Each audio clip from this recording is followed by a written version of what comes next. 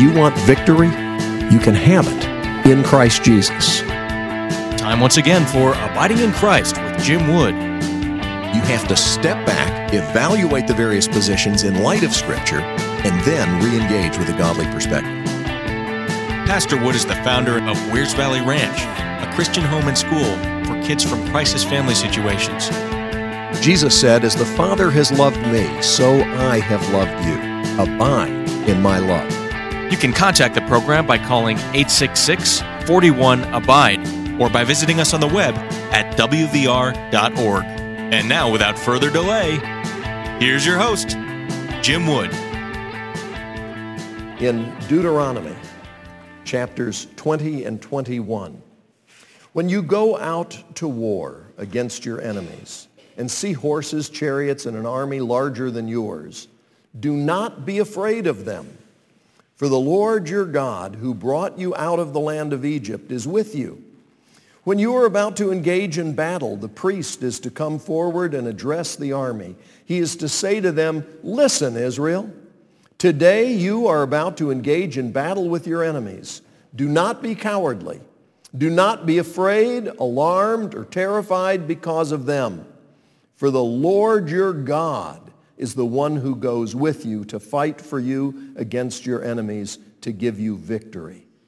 The officers are to address the army. "Has any man built a new house and not dedicated it? Let him leave and return home. Otherwise he may die in battle and another man may dedicate it. Has any man planted a vineyard and not begun to enjoy its fruit? Let him leave and return home. Otherwise he may die in battle and another man enjoy its fruit. Has any man become engaged to a woman and not married her? Let him leave and return home. Otherwise he may die in battle and another man marry her." The officers will continue to address the army and say, "Is there any man who is afraid or cowardly? Let him leave and return home so that his brothers won't lose heart as he did." When the officers have finished addressing the army, they will appoint military commanders to lead it. When you approach a city to fight against it, make an offer of peace. If it accepts your offer of peace and opens its gates to you, all the people found in it will become forced laborers for you and serve you. However, if it does not make peace with you but wages war against you, lay siege to it. When the Lord your God hands it over to you, strike down all its males with the sword. But you may take the women, dependents, animals, and whatever else is in the city, all its spoil, as plunder. You may enjoy the spoil of your enemies that the Lord your God has given you. This is how you are to treat all the cities that are far away from you and are not among the cities of these nations.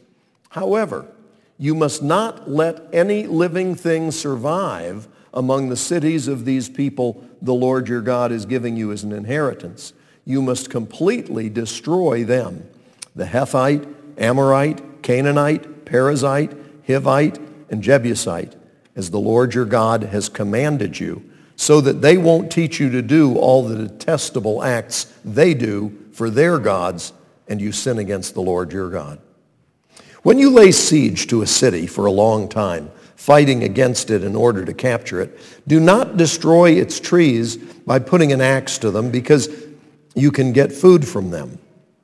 Do not cut them down. Are trees of the field human to come under siege by you? But you may destroy the trees that you know do not produce food. You may cut them down to build siege works against the city that is waging war against you until it falls.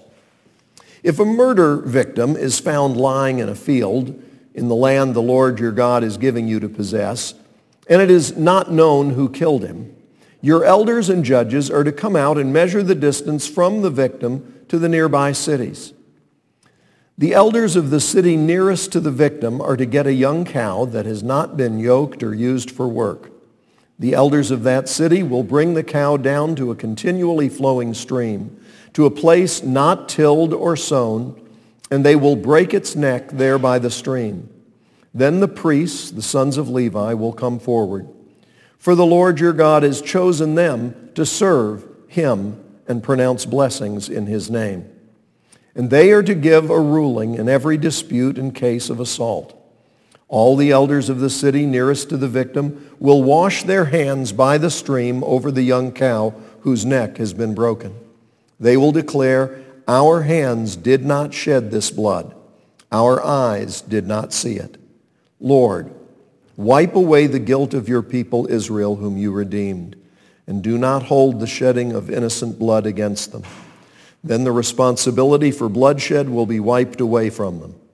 You must purge from yourselves the guilt of shedding innocent blood, for you will be doing what is right in the Lord's sight. When you go to war against your enemies and the Lord your God hands them over to you and you take some of them prisoner, and if you see a beautiful woman among the captives, desire her and want to take her as your wife, you are to bring her into your house. She is to shave her head, trim her nails, remove the clothes she was wearing when she was taken prisoner, live in your house, and mourn for her father and mother a full month. After that, you may have sexual relations with her and be her husband, and she shall be your wife. Then if you are not satisfied with her, you are to let her go where she wants, but you must not sell her or treat her as merchandise, because you have humiliated her. If a man has two wives, one loved and the other unloved, and both the loved and the unloved bear him sons, and if the unloved wife has the firstborn son, when that man gives what he has to his sons as an inheritance, he is not to show favoritism to the son of the loved wife as his firstborn over the firstborn of the unloved wife. He must acknowledge the firstborn, the son of the unloved wife, by giving him 2 shares of his estate, for he is the firstfruits of his virility. He has the rights of the firstborn. If a man has a stubborn and rebellious son who does not obey his father or mother and doesn't listen to them even after they discipline him, his father and mother are to take hold of him and bring him to the elders of his city, to the gate of his hometown. They will say to the elders of his city, this son of ours is stubborn and rebellious. He doesn't obey us. He's a glutton and a drunkard. Then all the men of his city will stone him to death. You must purge the evil from you, and all Israel will hear and be afraid. If anyone is found guilty of an offense deserving the death penalty and is executed, and you hang his body on a tree, you are not to leave his corpse on the tree overnight, but are to bury him that day. For anyone hung on a tree is under God's curse. You must not defile the land the Lord your God is giving you as an inheritance. May God add his blessing to this reading from his holy and inspired word. Folks, it's a great privilege for me to be able to come each evening and bring God's Word on these stations. I am so thankful that I have the opportunity to do that. But if you listen regularly, you know that my life day to day is involved in trying to minister to kids who come from very difficult situations. I want to ask you to please help us. Contact us at wvr.org and find out how you can be part of the miracle. wvr.org. Please help us. Help these children. To step out of my comfort zone into the realm of the unknown where Jesus is. The first thing that we look at in this passage in chapter 20 is instruction for when you are about to go to war. And what God says to his people is he doesn't want people half-heartedly fighting. It begins with instruction to not be afraid. When you go out to war against your enemies and see horses and chariots and an army larger than yours, do not be afraid of them. That's the first command in this section. Do not be afraid. Do not be afraid. This is something that's commanded repeatedly in Scripture, Old and New Testament. Please take it to heart. It is not okay to embrace fear and let it control your decisions. Now, it doesn't say you can't feel fear. There's a difference between feeling fear and giving in to fear. A person who feels fear is human and awake. Okay? A person who gives in to fear is sinning against God. So, God says, do not be afraid of them. Well, why shouldn't we be afraid? They've got a bigger army and more military equipment than we do. Here's why. Because the Lord your God, who brought you out of the land of Egypt, is with you. So, whatever the army is, however big and powerful and intimidating they may seem, God commands his people, do not be afraid, for the Lord your God is with you. And folks, you and I need to take that to heart, because all of us have to face scary stuff sometimes. But look at this. When you're about to engage in battle, the priest is to come forward and address the army, and he's to say to them, listen, Israel, today you are about to engage in battle with your enemies. Do not be cowardly. Do not be afraid, alarmed, or terrified because of them. For the Lord your God is the one who goes with you to fight for you against your enemies, to give you victory. I just want to ask you a question. Do you really believe that? If you really believe that God is for you, it totally changes every situation. Does that mean if God is for us, everything will go the way we'd like? Not necessarily. Please notice in the verses that immediately follow, the army's to be told, now look, if you're here and you're engaged and you haven't gotten married yet, you go ahead and go home, because if you stay here and fight, you may get killed. Okay? If you've bought some farmland and you haven't gotten to enjoy the fruit of it yet, you go ahead and go home. Because if you stay here and fight, you may get killed. What does he say? I thought you just said the Lord was going to fight for us. The Lord is going to fight for us, but it doesn't mean you may not die. Now, folks, we've got to let that sink in, because there are some folks who just feel like, well, I'm just going around here on my own. And God kind of set everything up, but now it's up to us. No, God is still at work. And there are other folks who are going around thinking, well, the Lord is on my side, so I don't even have flat tires. Okay? Nothing can possibly go wrong in my life. No, not only may you get wounded, you may die. Well, then why wouldn't I be afraid? Because if you know God, you don't have to be afraid to die. If you know God, you don't have to be afraid to die. Folks, that's where the peace comes from. Once you're not afraid to die, everything else is just temporary, right? I mean, it's all temporary.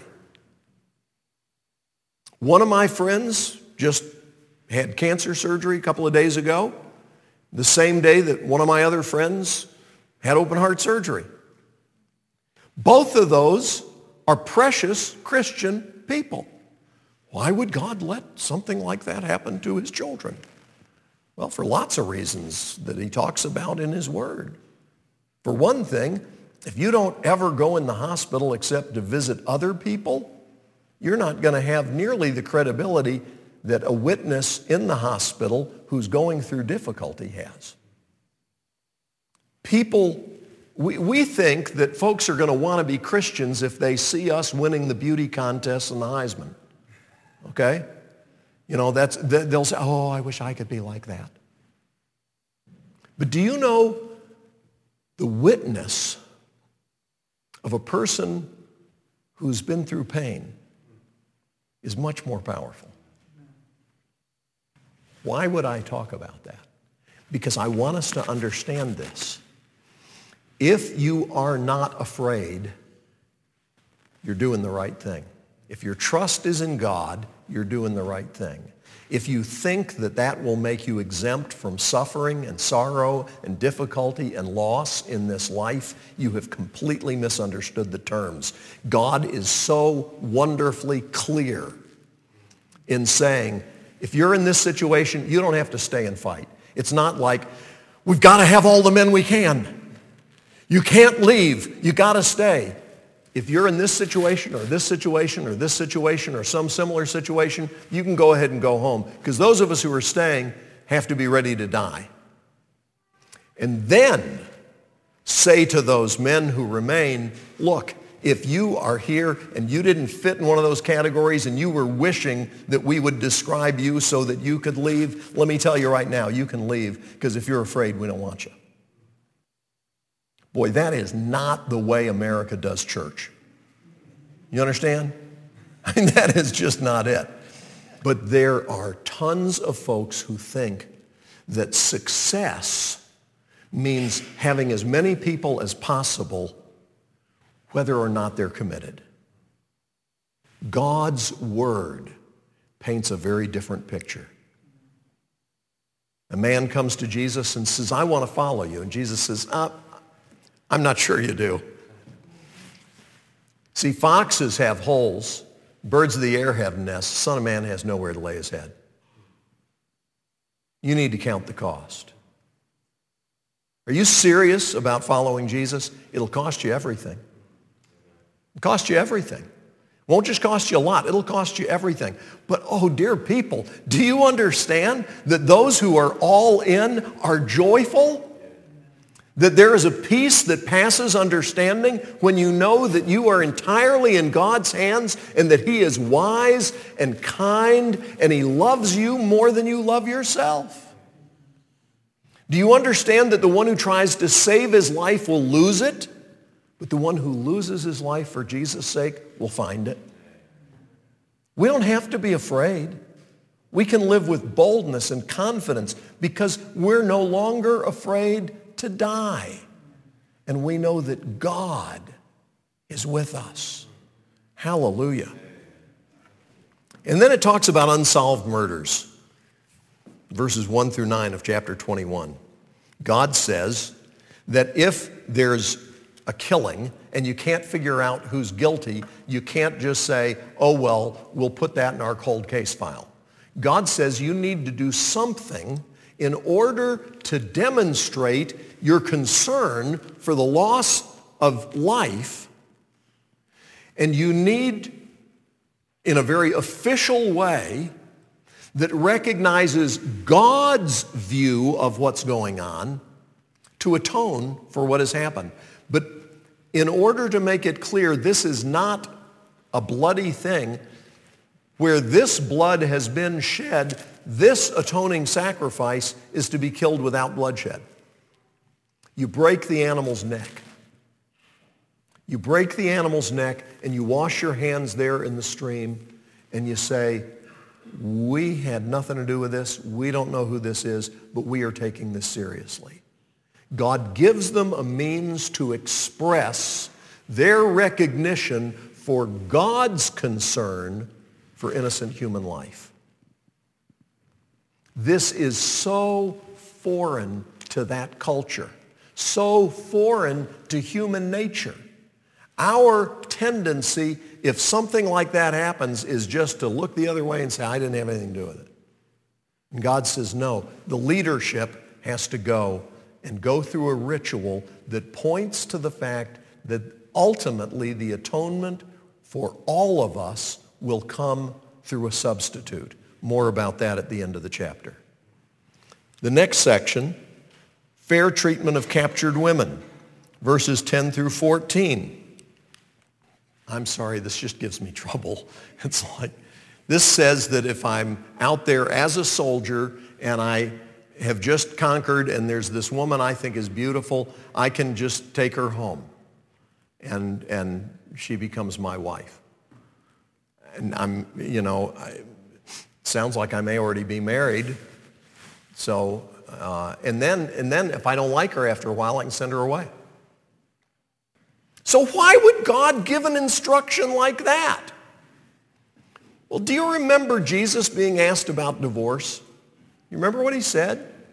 He said the reason Moses gave you that instruction was because of the hardness of your hearts. But God's plan from the beginning was that a man should leave his father and mother and cleave unto his wife, and the two should become one. Therefore, what God has joined together, let man not separate. Well, then why would God do this? Why would God say something like this? To this day, there is a huge problem with rape in situations of military conquest. One of the scandals of the United Nations is that in country after country, decade after decade, the supposed peacekeeping forces have violently abused women and children. There is a tendency sometimes in a situation like this to see people as property, something dispensable that I can use to satisfy my own desires. God says to people who might find themselves feeling and thinking that way in the heat of the moment, if you find that woman attractive, you can take her home and wait 30 days, during which time she is to mourn for her family that she's lost. And then, after 30 days, you can marry her. But there will not be rape. And then it says, if you're not satisfied with her, you can send her away. You cannot sell her. She's not your slave. You can send her away. Now, folks, if God had brought me in as a consultant on this, I would have used my very finite modern sensibilities to suggest to him that we might want to revise this. Okay? I mean, I'm just being honest. But you know what? This was about 1 billion light years ahead of both ancient culture and the human heart. Because we live in a country that would say, that's not okay, and then people go out and engage in all kinds of horrible sexual immorality with people, sometimes not even knowing their names. So who's civilized? This is not the ideal. This is what's permitted. God is not saying, this is the way I want you to live as the ideal picture of Christ and his bride. Read the New Testament, see what Jesus says about hardness of heart. God accommodated himself and restrained the evil of people who did not have the Holy Spirit in the way that we do today.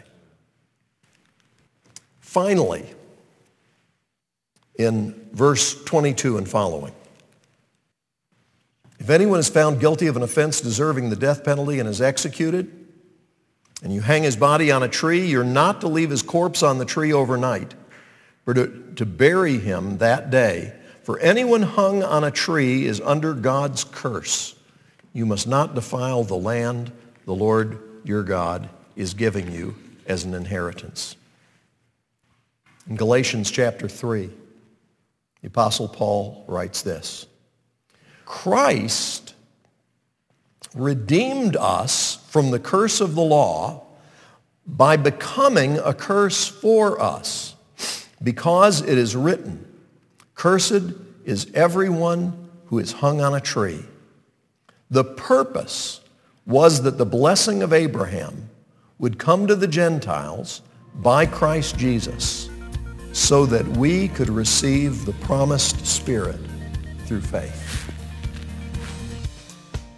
All through the Scriptures, there are these glimpses, these moments of light pointing us to Jesus, who came to seek and to save that which was lost. None of us will be declared righteous in God's sight by keeping the law, because we've all broken the law. But God calls us to be one with him on the basis of what Jesus has done for us. Thanks be to God. You've been listening to Abiding in Christ. If you have questions that you'd like for us to tackle on the program or comments that you want to make, I want to invite our listeners to call 866-41-ABIDE. That's our toll-free number, 866-41-ABIDE. or contact us on the web at wvr.org.